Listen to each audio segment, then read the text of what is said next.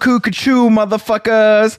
Do you think Garfunkel was ever like, man, what the fuck is this song even about, Paul? I don't think Garfunkel thought.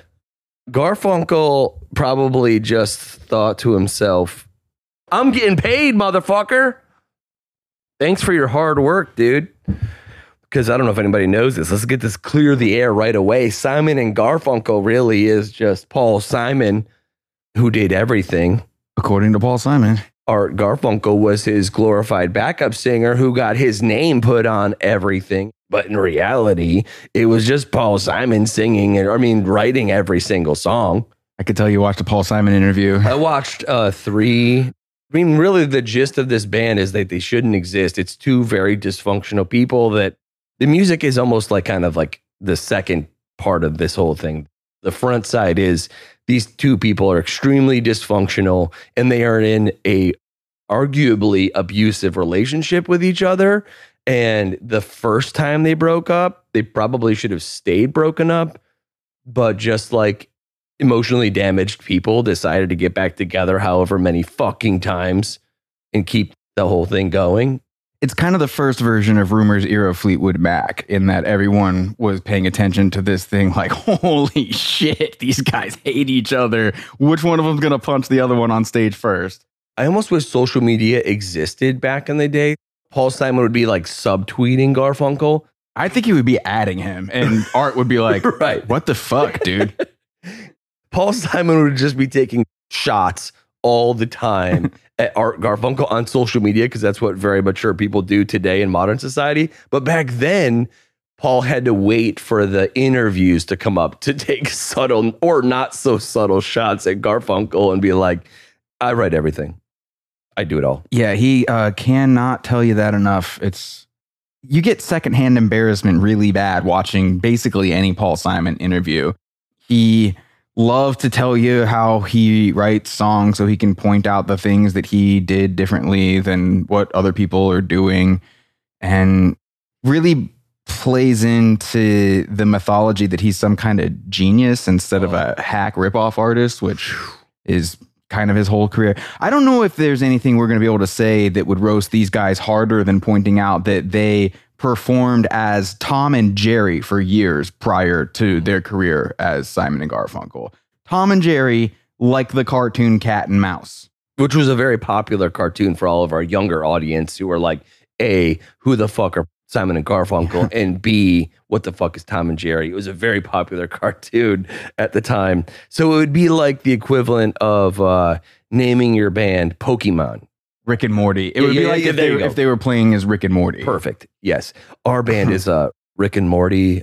We're singer-songwriters. How the fuck did they not get sued for doing that, by the way? Because if you came out and did an album as Rick and Morty right now, I got to think you would have 55 lawyers in your asshole by the end of the day. Oh, God, yeah. Well, actually, I know how it never became a problem because they broke up. Because no one ever paid attention to it. True. No one gave a fuck.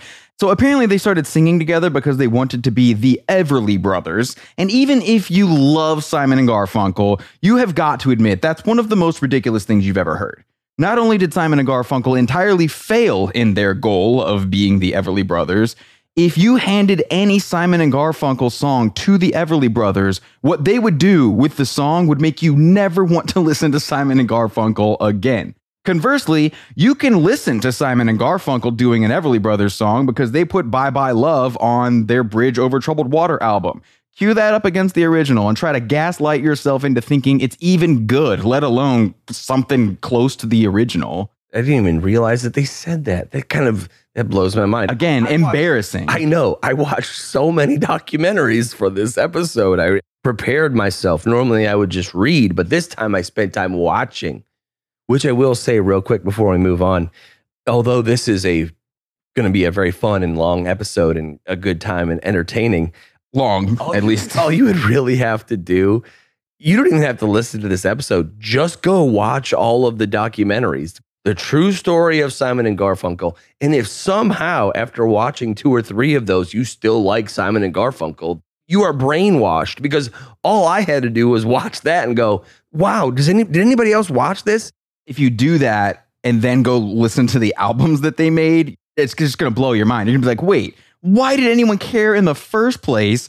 because this is back when the music was supposed to matter first before anyone started coming around and asking you questions and printing your answers.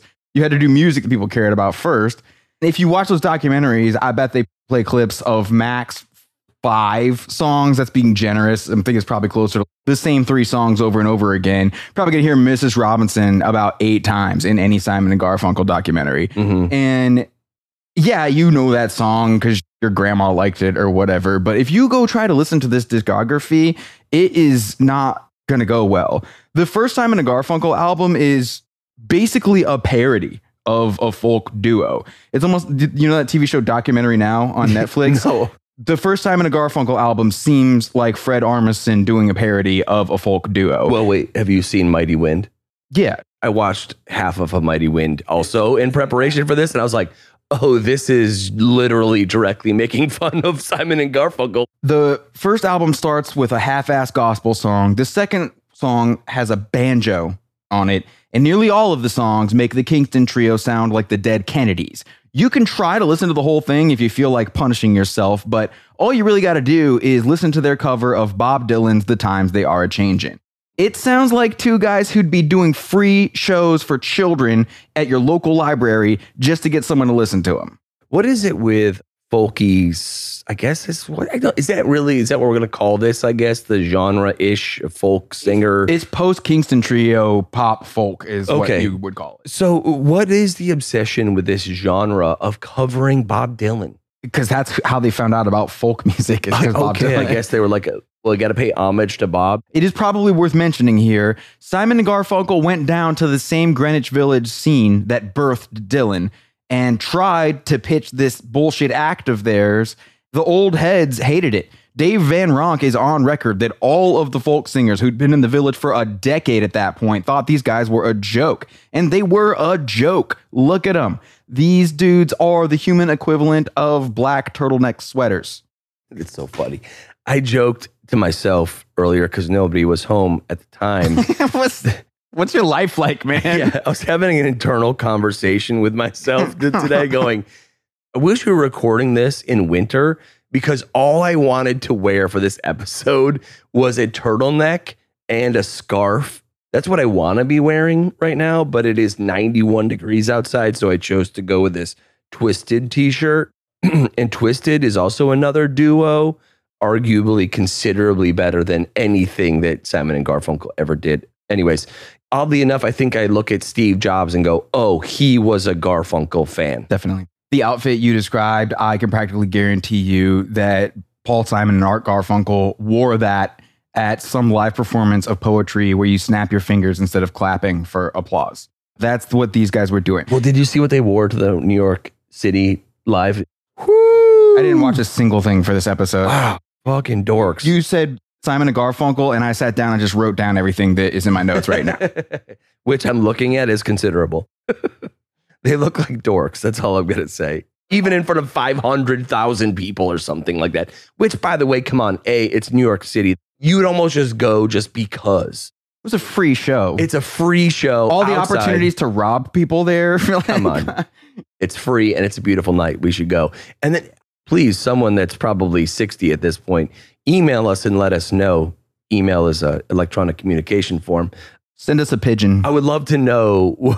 There's got to have been people in the crowd that got there that had never heard of it before. And been like, what the fuck is this? Well, especially because live, it's just them dicking around with Paul Simon playing an acoustic guitar and then them singing. Whatever you're used to hearing on the album is not what you're going to hear. It's quite literally Art Garfunkel standing there awkwardly singing to Paul Simon, who's playing guitar. Get the fuck off this. This is the worst opening band I've ever seen. No, that's who everyone's here for. Are you fucking with me right now? How many hours can you sing Kumbaya? Anyway, first Simon and Garfunkel album sucked, so nobody bought it. And these guys already hated each other, so they broke up. And the label essentially gave them a hit record against their will after they broke up. People who do not already know this story are going to think I'm making it up. I'm not. You can look it up. The song Sounds of Silence was originally released on that first album as more of a folk song, and it doesn't have any of the dynamics, and it never goes anywhere. About a year or two after the album came out, the record label got word some college radio stations were playing this one song a lot. They decided to release it as a single.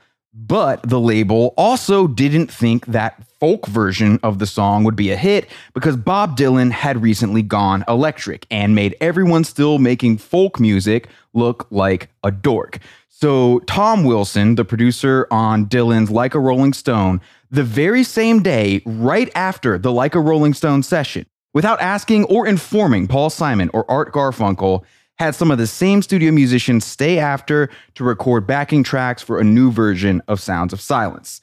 That is what the label released as a single in 1965, and it became Simon and Garfunkel's first hit. Now, I have a question. Has anyone ever looked at the lyrics? I feel like this song is way creepier than everyone has acted like it is.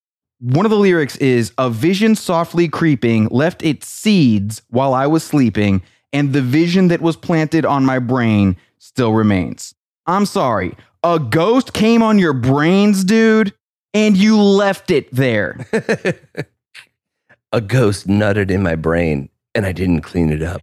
It just sounds like serial killer music He to me. also rhymes the word vision with the word vision, which is an automatic disqualification. But I think it's more important to ask, is this where Jeff Mencken got the idea to write so many lyrics about semen for Neutral Milk Hotel?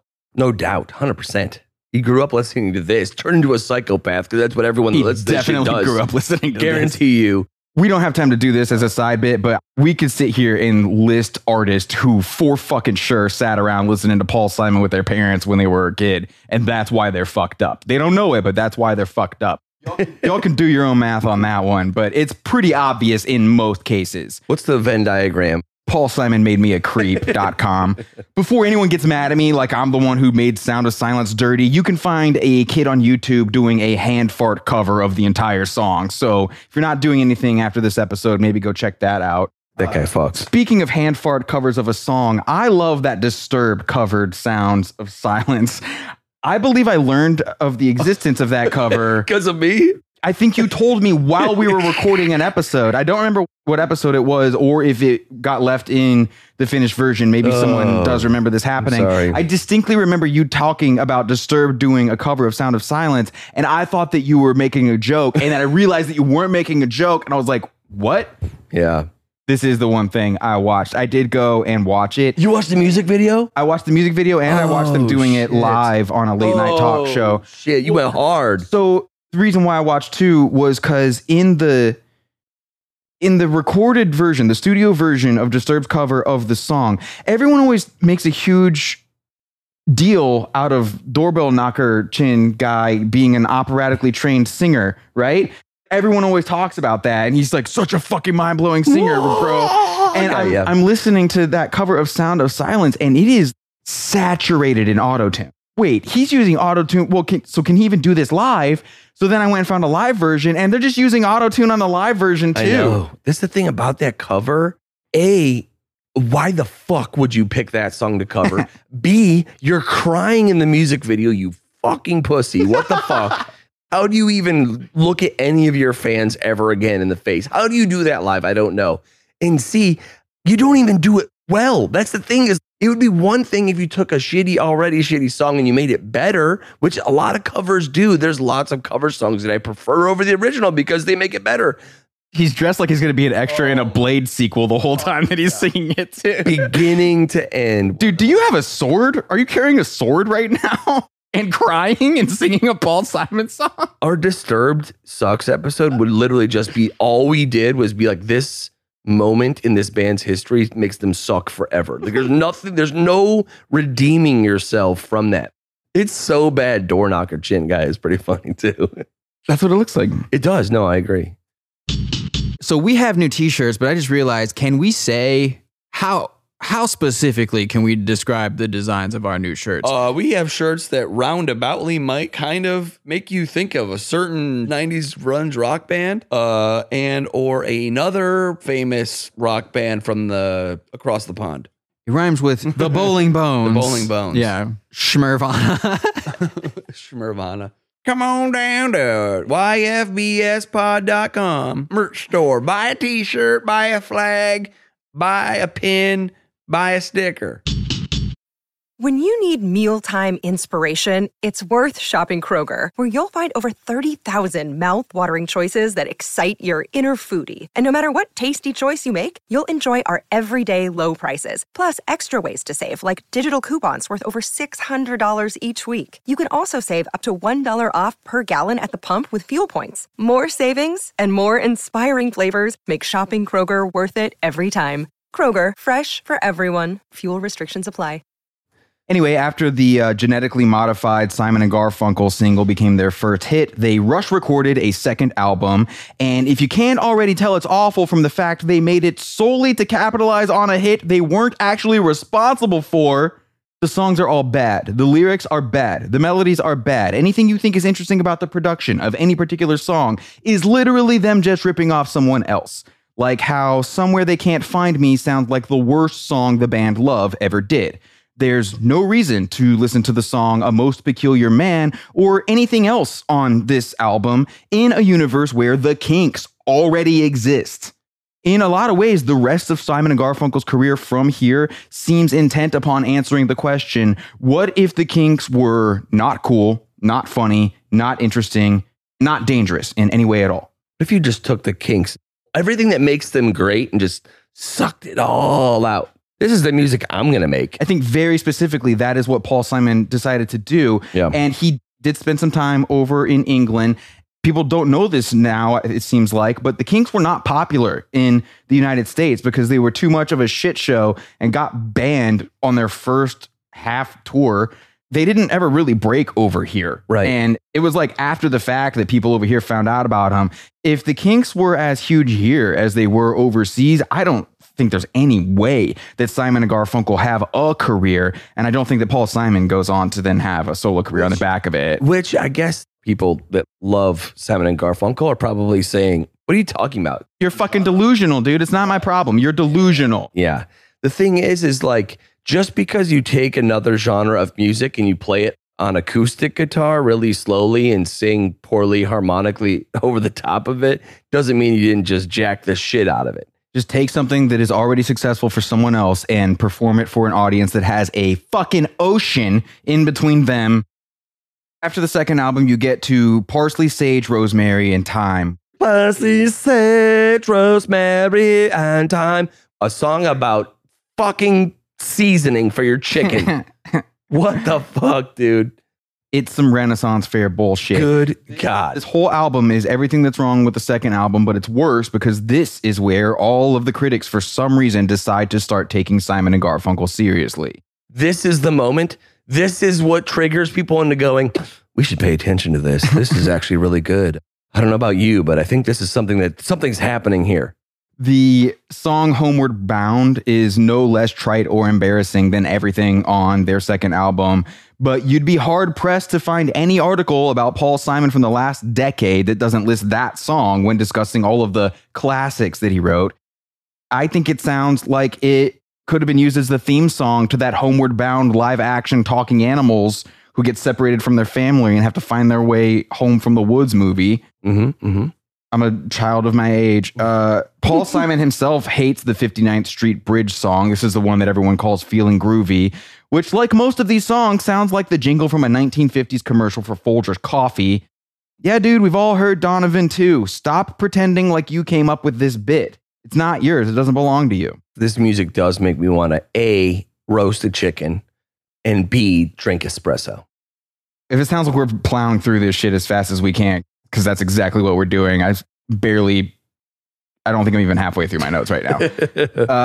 The movie The Graduate is what comes next. Oh, wait. Is this the one that they both were told that they were going to be in? And No. Oh, that's later. That's the next Mike Nichols movie, Catch-22. We have talked a lot before on this podcast about how movie marketing budgets are bigger than music marketing budgets. Anytime a big movie features some band or some song, then that music is gonna blow up when the movie blows up. These dudes did not even write a whole song for the Mrs. Robinson thing. Paul just wrote that chorus, and the director loved it, basically became the theme song of the movie, and he used that chorus all over the movie. Happened to become the actual highest grossing movie of the year 1967, and it was only at that point that Paul Simon wrote the rest of the song. I don't need to hear from anybody how Mrs. Robinson is an example of genius songwriting when it was a hit before it was even written. Having your song in a very popular movie, regardless of whether it being good or bad, it sticks in people's brains. This is such a powerful form of marketing, but that's really all it is. The song didn't even exist. They were going, man, who wrote this? This song is great. Oh my gosh, I love this. What is this? Paul's sitting in the studio like, oh shit, I gotta finish writing this shit. God damn it. What do I say? Somebody tell me what to say. Everyone who loves this song would have loved it if the verses were all about Mrs. Robinson taking a shit on the guy's chest and pissing in his mouth afterward. It wouldn't have fucking mattered what he wrote in the verses. You'd just be like, poop, poop, poop, poop, poop, poop. Piss on me, Mrs. Robinson. I love it. Jesus isn't looking, let it go. Yeah. Flow, flow, flow. I'm on my knees, Mrs. Robinson. Yeah. I wish he'd write a song about someone taking a shit on his face. Something half as dirty as that. Then maybe I could take Simon and Garfunkel seriously, because there is not an ounce of danger in this music at any point in the discography. Even when they reference nuclear war, murder, sex, it just seems like neither one of them could have less of a clue what they're talking about. They could be singing about anything, because no matter what the lyrics are, they're just going to be concerned with trying to make it sound pretty without any deviation from what they do on every other song, without any attempt to convey an actual emotion. If you were to look at somebody that loves this music the wrong way, they would just start crying. You know what I mean? Like, you just expect them to be like, sorry, you looked at me kind of mean, and it threw me for a loop. It's really fitting that the song The Only Living Boy in New York is on the Garden State soundtrack, because I think this band sounds like the experience I imagine someone who didn't need antidepressants would have if they took antidepressants. Everything's underwater. If you're watching some movie that's set in the Middle Ages and they have some dickhead in the corner playing a lute or something, he didn't write a real song, and they're not trying to get you to like pay attention to his music. So they just have him back there doing something that's, light and inoffensive or whatever. Simon and Garfunkel would be like if everyone was on set making this movie and someone decided it was the best shit they ever heard and then made everyone pay attention to it, and it somehow just blew up into some huge thing that it was never supposed to be.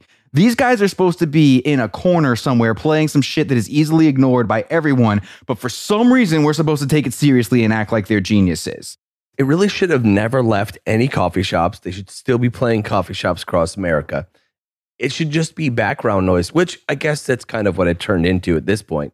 It's great if you're looking for music to play at a family reunion where your grandma, who's 92 years old, is there. Your grandma comes over to your first apartment and she's about to throw an album on, and so she's walking towards your stacks and you're like, no, because she's gonna grab any record except for the one fucking Paul Simon and Art Garfunkel album you keep around for this exact scenario.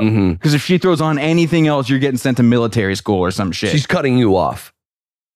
My favorite piece of Simon and Garfunkel trivia is that apparently, before anyone knew who the band The Doors were booked to open for Simon and Garfunkel at some stadium in Queens. I don't remember the name of the stadium. A stadium. Jesus. These dudes are from Queens. So this is, a hometown hero show for Simon and Garfunkel. They make the music that they make, as we've been discussing at length. And Jim Morrison gets up there in front of a bunch of people who want to hear Simon and Garfunkel make the music that Simon and Garfunkel make. On purpose. Jim Morrison gets up there and starts singing about how much he wants to fuck his mom and make everyone lick a snake or whatever the fuck else. Fuck yeah. Ray Manzarek famously always says that this was the worst Doors show that they ever performed. But I don't know. It sounds pretty fucking great to me, Ray. Sounds hard as fuck. Fuck those people, man. They listen to Simon and Garfunkel, dude. Dude, imagine showing up to imagine like being a rock and roll band like Doors, drinking and doing drugs and fucking eating acid before your show. Band meeting backstage. Guys, we're riding this one off the cliff. Guys, they're not even drinking beer right now. This dude asked if the concession stand had hot water for his tea bag that he brought. Exactly. It's Earl Grey. These people have never needed anything more than for us to go out there and do the full peyote show. Exactly. It's 85 and they're all wearing turtlenecks, guys. We're going hard tonight. I'm just going through the albums because really that's all you got to do. I don't need to sit here and roast this band for personal reasons, although I could. I don't need to roast their fucking friendship. I'm going to do it later, but I don't need to. I could just sit down and talk about this music all day because it's a joke. It's laughable. The album Bookends is regarded as this genius turning point in the career of Simon and Garfunkel. This is some masterpiece, right? It just so happens that this masterpiece was released at basically the same time as the Graduate soundtrack. Remember that one? The huge soundtrack from the biggest movie of the year. And then, they just happened to release this album that just happens to be the one that's on all the greatest album lists. Are you fucking kidding me? I will admit that when the song Save the Life of My Child starts off with that synthesizer, of course, you're sitting there thinking, okay, maybe we're about to get into some maybe Kevin Ayers kick-ass synth territory or something. But no, as soon as Paul Simon starts singing, it becomes a Pete Townsend B-side on the verses and then another half-ass Paul Simon chorus. And there are a lot of half-ass Paul Simon choruses. Most of them are half-ass choruses. I think maybe Paul would have done better if he actually had a co-writer. Lie, lie, lie is the fucking chorus of an entire song. The slang in the song America is so dorky. He talks about having pot on him by saying he's got some real estate in his bag. Woo, you hardcore, edgy motherfucker, you. I know that some people don't believe that line is referencing pot, but the characters in this song are obviously higher than God the entire time, or else what is this shit even about? Why is he talking about this guy secretly being a spy and having a camera in his bow tie? Or what's the part where one of them can't remember that they smoked their last cigarette an hour ago? If these two are not paranoid and forgetful because they're stoned, they're the dumbest motherfuckers that have ever been the protagonists of a song. These dudes strike me as like Mark Zuckerberg trying to talk about drugs. Well, I can't tell everyone that I smoke weed, but I got real estate in my pocket, if you know what I'm saying. Fucking dork. Just say that you're smoking weed. He sees the confused looks on everybody's faces, and then that Terminator text comes up in his eye implant, and it's just like, no, humans do not talk that way. I guess when you're making PG or G music, you have to keep everything innuendos. Dude, I think Paul Simon used to smoke hash and then would give interviews like he had a real problem with hash. Really? That would not surprise me. Well, the thing about their image, probably most folk-ish music, is that it's very clean cut. If you look at Kingston Trio and you even look at Paul Simon and Garfunkel, it's very clean cut. There's nothing edgy about it. This is shit that even at the time your grandmother was listening to. Just to be clear for the young children who don't have any context for what you're talking about. Again, Mark referenced Kingston Trio there because he's specifically talking about pop folk, which Simon and Garfunkel also. Folk musicians will stab you. True folk? Yes. They're fucking carnies, man. Right. They're literally carnies. Travel from town to town. Where are your drugs? Where are your daughters? Don't fuck with me because I'm leaving town tomorrow and I'm never going to see any of you people again. That's a folk musician. That sounds hard as fuck and sounds awesome. Also, if you think smoking weed makes you cool, it just came out that more people smoke pot than tobacco as of right now in the United States. So you literally do what most people do. You're just part of the crowd now, man. Oh, and if anyone's planning on coming at me with some bullshit about how this dork slang is just the way people talked back then, it's not. It's the way dorks talked back then. And if you want to find out how the cool kids were talking, go get and read a novel named Been Down So Long It Looks Like Up to Me by a guy named Richard Farinha, Farin with a little Spanish tilde on it, A. Now that we've sold a bunch of shirts, maybe people will start responding to them wearing our shirt. We get tagged in posts all the time, I see. Yeah, if you get a shirt at yfbspod.com. I want to hear the stories. Oh, I definitely want to hear some stories. I bet it's a lot of people laughing at the shirt. I bet when you're walking around in a shirt that says your favorite band sucks on it, you get a lot of people who aren't dumb as fuck going, that shirt's funny. I hope. It's a great conversation starter or ender. If you're a single person and you're someone that goes on dates, you should buy a shirt and wear it on a date. Mm-hmm. It's a great litmus test. Figure out right away, oh, this person I'm going on this date with, his favorite band is Weezer. Text your friend, hey, can you call me in a minute and tell me that you really need my help? Get the fuck out of there. Yeah. This episode is brought to you by Shopify. Whether you're selling a little or a lot, Shopify helps you do your thing, however you cha-ching. From the launch your online shop stage, all the way to the we just hit 1 million orders stage. No matter what stage you're in, Shopify's there to help you grow. Sign up for a $1 per month trial period at shopify.com/special offer, all lowercase. That's shopify.com/special offer. The lyrics and vocals on the song Punky's Dilemma are a pretty great example of what's wrong with Simon and Garfunkel. First of all, the first 50% of the song is about what this dude likes to eat for breakfast. Wish I was an English muffin, about to make the most out of a toaster. I'd ease myself down, coming up brown. I prefer boysenberry more than an ordinary jam. Occasionally slipping into a fake British accent whilst singing this bullshit. I just want to know who heard that for the first time. They're like, oh yeah, man, I can relate. This is like a dad joke decided to not be a joke anymore and wanted people to take him seriously and decided to be a band. Speaking of fake British accents, that main guitar riff, not the strumming, but the riff on Mrs. Robinson, is hacked straight off the beginning of the riff from the Kinks' Nothing in This World Can Stop Me Worrying About the Girl. And don't even get me fucking started on Cecilia by Simon and Garfunkel being a Kinks ripoff. If the Kinks were given a real chance in the States, nobody in this century would even know who Paul Simon is. You played that song for me. It was almost exact, note for note. I mean, it was very obvious. It's the first half of the riff. So many of Paul Simon's supposedly poetic lyrics are unbelievably banal. In the song If I Could, he sings about how he'd rather be a sparrow than a snail. He'd rather be a forest than a street. I mean, have y'all ever read a Shel Silverstein book or listened to his records? Because if you want to talk about whimsical writing, his stuff blows this away. It's not close. Never was. What's funny, now that you say that too, everyone needs to watch A Mighty Wind. If you haven't watched it, it's a fantastic movie. I think the level of satire is so deep, even when they're writing satirical lyrics. It just stops being satire. Yes, exactly. It's like, okay, this is a documentary. Right, they're writing ridiculous, completely goofy lyrics. Oh, God, that's so goofy. And then you go listen to Simon and Garfunkel and you go, oh, wait, that was real. It's almost impossible to write a satire around these guys because they wrote such ridiculous lyrics, but we're dead serious about it. Saying that was some sort of deep meaning to it that you were supposed to go, yeah, man, I agree. He probably sings about flowers in every single song. Wow, that just hits me so hard. I do wonder, and maybe this interview exists, but I didn't find it. Do you ever wonder, because Paul wrote everything, we can't forget. Do you think Art ever read the lyrics that he was about to sing and go, what the fuck, dude? You want me to sing this? Did you think he ever pushed back, or was he just afraid of getting fired? I think Art Garfunkel was just happy to be there, man. I mean, I don't think he had a lot going on. Art was like, okay, you want me to sing this? And how much is my paycheck this week? Okay, yeah, I'll sing all this bullshit, Paul. Sounds fucking great. Did Art Garfunkel ever actually do anything that people care about? No. I'm obviously aware he's a much better singer than Paul Simon, because who's not? I'm acutely aware that he exists.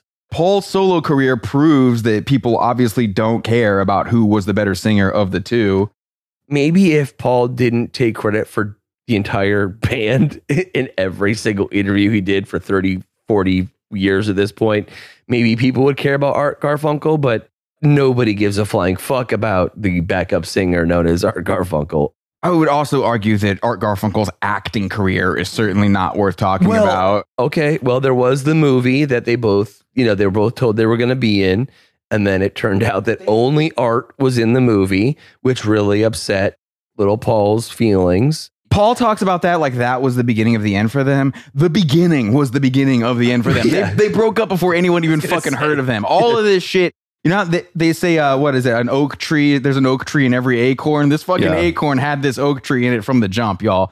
I read something that was about how messed up it is. Imagine being told that you're both going to be in a movie, and then it turns out that only Art's in the movie, and how that would blah, blah, blah. And I was like, who gives a shit? Exactly. Dude? Well, it matters to Paul because his ego is so fucking huge that he was probably like, you chose him. I write all the music. And the movie director was like, what the fuck are you talking about? This is a movie, dude. I'm not asking you to write me a song. But I wrote all the music for Simon and Garfunkel, and Garfunkel's in the movie. Can you imagine being threatened by Art Garfunkel? If he threatened you as a man, he Dude. fucked with your sense of security. Look at this guy. Yeah. Look at him and then look at his fucking resume. Art Garfunkel's favorite album of all time is Rumors by Fleetwood Mac. He is basically everyone's boring ass, The Healing Power of Crystal's auntie. How are you going to have a vendetta, a blood feud against that guy? His one moment to shine without Paul. Just let him have it, bro. No, honestly, dude, no. literally just let him have this one. You know that Paul Simon probably spent 3 months talking to everyone about how he couldn't believe that Art is in the movie, and he didn't even tell me he was in the movie. All the while, Paul never let him take credit for a single thing that ever happened in the fucking duo, ever. Dude, there are at least 2 therapists who have houses in the Hamptons because of this band. Art Garfunkel managed to live through the 60s and never even get arrested on marijuana charges until the mid 2000s. That's the lamest thing I've ever heard of. It's just sad. But he was in the movies, and Paul wasn't. Paul Simon managed to get himself inducted into the Rock and Roll Hall of Fame twice because of Simon & Garfunkel and as a solo artist. And I've got to think that he probably was like behind the campaign to also get inducted as a solo artist. But since he did that, I think it's fair that we come back later at some point and do a whole other episode on just him and how much of an asshole he is. Because if we did that in this episode, it would be 3 hours long. There is one thing specifically about Paul Simon that is worth pointing out in this episode. For my other job, I have to research all kinds of things about country music. And while I was researching the Nashville A-Team, this is a group of musicians who worked with basically every major artist that recorded in Nashville for 3 decades. Shout out Cocaine and Rhinestones. These musicians were always getting asked what it was like to get to play with all these awesome artists who came to town. And the Nashville A-Team would always say some version of, oh, you know, it was really great, except Paul Simon. And for real, and I'm talking like over decades of interviews consistently, except Paul Simon. Look into it. And turns out there are a lot of less popular, less platformed, not as much of a voice to speak this shit out, musicians who allege that Paul Simon is a song thief. The A-Team players say Paul Simon came to Nashville with no ideas, told them to jam in the live room while he listened from the control room, where he must have been recording them or something, because then he leaves town. His next album comes out, and there's the stuff the A-Team guys came up with, and they're not credited. These are dudes who absolutely know when they do and don't deserve to be credited as writers on something. They add iconic riffs to songs and never even think about asking for a credit for coming up with some of the most notable and memorable guitar riffs of all time that you've definitely heard. They've never even occurred to them to ask for credit. If they say they deserve credit, I believe that they deserve credit. The Swampers in Muscle Shoals, another group of musicians who know when they do and don't deserve credit, say they should have been credited for what they came up with on Paul's first solo album. And that's also what Los Lobos claims happened to them on the Graceland album. You know, this guy's like biggest album. These guys are a big deal, by the way. If you don't listen to good music, Los Lobos matter a lot. And for anyone to rip them off is deeply, deeply offensive to a lot of people who care about good music. This is all just Paul Simon solo stuff. But if he's doing this from his first solo album on, if you believe all these people, you gotta wonder when he began doing it and how much credit he may or may not really deserve as a songwriter. Yeah, it would be hard to believe that it only happened later in his career. How many places did he go? How many coffee shops did he visit? How many other artists did he go hang out with? It never turned into anything. The thing is, he grows up in New York City. Also had experience overseas where a lot of the people on stateside didn't have. He definitely tried to steal the Simon and Garfunkel song Cloudy from a guy named Bruce Woodley, but BMI added Woodley to the song, even though Simon tried to stop them from doing it. No, I wrote that. They were like, nope, you didn't. Yeah. Scarborough Fair is an old folk song, but the guitar arrangement Simon uses on it is certainly the one that Martin Carthy came up with. And Martin Carthy taught it to Paul Simon. Shout out whoever that was. This guy once tried to credit himself as a writer on fucking Silent Night. Can you imagine? Dude, why do you need everything? Why do you need everything to be about you? Why do you have to be the only one? What is the fucking deal here? I will say, all the episodes we've done to this point, I would say Paul Simon's got to be in the top 3 biggest egomaniacs of anyone we've ever covered in this show, which is really, really saying something if you think about all the bands we've covered. This dude may be the biggest egomaniac we've ever talked about ever on this show. There was at least one instance where he claimed that he tried to have his publishing company give someone royalties, but then that person was never actually given those royalties. So I tried to donate like $100,000 last year to charity, but it just, I got lost. Like my GPS was acting weird that day. yeah, like I went to do it. It sucks, man. I tried. I really did try. I already had an appointment to have this lady shit on my face. So yeah, Mrs. Robinson. I had to go do that. Was her name, and we got to wrap this shit up. We still have to talk about the bridge over troubled water. Like a bridge over troubled water. It's their biggest album and one of the best-selling albums of all time. At the time, it was the biggest. For a while, this was the best-selling album of all time. It was. Truly. I never need to hear that song again.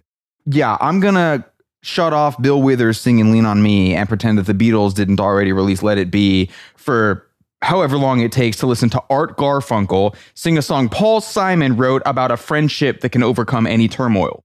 Only not theirs. These guys hate each other too much to have ever successfully reunited, even though it would make them both millions and millions of dollars. Why are we listening to them sing about friendship? Millions? Well, I mean, not at this point. No one gives a fuck now. I don't know, man. There'd be some weirdos out. There'd be a lot of weirdos out there. There's no way that Art Garfunkel can sing like he used to. No, And I think that's a thing. He can't. He can't hit a lot of the notes. But he would just do what everyone else does, and they'd have like 10 different backup singers out there. auto-tune it like the Disturbed guy. That's what everyone does. They should just get the Disturbed guy to come do... Paul, call the fucking Disturbed guy and have him do all of the Art Garfunkel We're parts. going to go on the road with Disturbed guy. He's classically trained. Art's going to sue you, so that's good for PR. You'll definitely get a shitload of publicity. You'll win, because we all know you have most of the money from this shit. I will say this, there's got to be an immense amount of suffering to be, okay, Simon and Garfunkel were popular, what now, at this point, like 50 years ago or some shit? And there was articles I read that came out in the last 2, 3, 4 years still talking about Simon and Garfunkel, interviewing Paul Simon, asking him thoughts on fucking Art Garfunkel. Oh my God, man, let it fucking die. Let it rest. It's over. I can't imagine what it would be like to still 50 years later talk about that shit. That would drive me fucking crazy. Yeah, never do anything that gets popular. If you do something that gets popular, you have got to be so intentional about curating the audience. Anytime someone shows up who you don't want them to be in your audience, you've got to actively tell them to go fuck themselves so they know they're not who you made it for. The thing is, if Art Garfunkel was to go on tour right now doing his solo stuff, which I'm sure 10 people care about, every interview that he did, if he did interviews, would be asking about Simon and Garfunkel. Every single one. And if they weren't, what would the interview be? 5 minutes long? If you work in the music business in any capacity, the music industry in any capacity, and someone is an asshole, you're eventually going to hear about it. And like, I've heard a few stories about Art Garfunkel being an asshole, but of fucking course he's an asshole. He could have been Jesus Christ sent to this planet to save humanity. And if he lived this life and had this experience and dealt with all the shit that he's dealt with, it would turn anyone into an asshole. 100%. Paul Simon started as an asshole, and we will get to that whenever we get around to doing a Paul Simon solo artist episode of this show. I think it's pretty clear that Paul Simon could not handle how often Art Garfunkel was given credit for being a better singer. I think it drove Paul Simon insane that he wrote the songs. On the press side of it, people just wanted to talk about how no one would listen if Art Garfunkel wasn't helping him sing them. And that's when he had to blow it all up and prove that he could do it on his own or whatever. When they reunited the concert in New York City we were talking about earlier, this is the early 1980s. After that, they decided to go ahead and do a whole tour and record a reunion album because it went so well and everything. They get in the studio, record a bunch of shit, and Paul erases Art Garfunkel's vocals from the album and puts it out as a solo album. Can you believe that? That's some top tier goblin shit, dude. if you go talk to Art Garfunkel and you want to talk about some Paul Simon shit, he's probably not there for that conversation. No and shit. I can't imagine that you would be either. You'd be like, stop fucking talking to me about that guy. Never, ever want to talk about that guy ever again. Fuck. I'm not gonna lie. If Paul Simon was making like punk rock or heavy metal music, I'd be like, man, that's hard as fuck. To go into the studio, record a whole album with somebody, and then put it out and be like, they don't exist. Actually, fuck you. That's hard as fuck. That's some like crazy shit to do.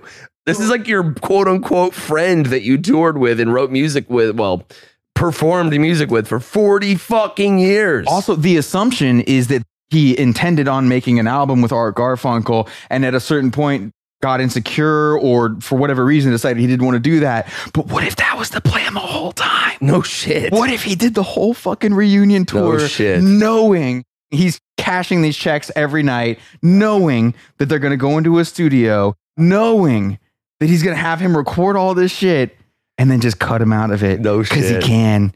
Because he can. And then we'll see. Then we'll see who's talking about who. We'll see who takes the next movie role, you piece of shit. Hashtag when did Paul know? When did Paul know? Dude, that is some crazy top tier egomaniac shit. He never let it go, dude. He was like, you were in that fucking movie, Art. What's fucked up is, and again, we got to save this for the Paul Simon solo career because I think it's the origin story of his the goblin known as Paul Simon. Villainhood. No shit. He drew first blood in this relationship. Paul did? Yeah, he's the one who started this He's shit. the villain. He's the one who's the asshole. He's always been the asshole. Yes, he's the villain top to bottom, beginning to end. Art probably is not like the best dude, whatever. I don't know. He's probably an asshole now. Who I'm would sure- it be, man? Paul's just ruined his life. What if you were just in a band with the talented Mr. Ripley since grade school Yeah, no shit. and just constantly fucking you over? You know, he just gaslighted the shit out of him the whole time too, you know? Art, I don't understand why you're so mad. What is the I mean, dude, I mean, hey. why do you always do this? Art, Why are you listen. so mad? Didn't you have to answer someone's phone call from Hollywood? I thought you were a movie Your star. agent was going to call you today, right? Yeah. I didn't realize you still cared about the band.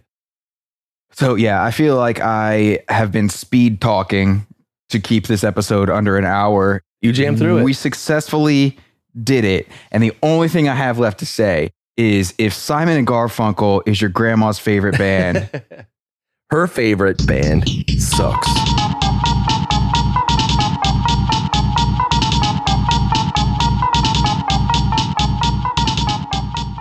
you're welcome for another Cuckoo Cachoo episode of Your Favorite Band Sucks. If this was your first time listening to this podcast or any podcast, we hope you didn't enjoy it, but if we did something wrong and you had a good time, then it would only be right for you to visit the website shop.yfbspod.com to see if you may be interested in owning any of the merchandise we currently have on offer. One quick note, please understand that Mark and I are both aware that Paul Simon has been in movies. Everyone has seen Spinal Tap. You do not need to put on your superhero cape and swoop in like Captain Actually to try to correct anyone here. If any of the not super smart but want to yell at us anyway people ever looked into any of the things they think they know before yelling at us, they would discover tons of Paul Simon interviews that illustrate how deeply bothered he was by being left out of a movie that Art Garfunkel did. All right, that's it. I surprisingly had fun doing an episode about such a non-dynamic duo, so let's keep this train a-rolling and hit another duo. Honestly, this is one of my personal favorite musical duos of all time, so I am really excited to announce that when the podcast returns, we will be discussing Alice in Chains.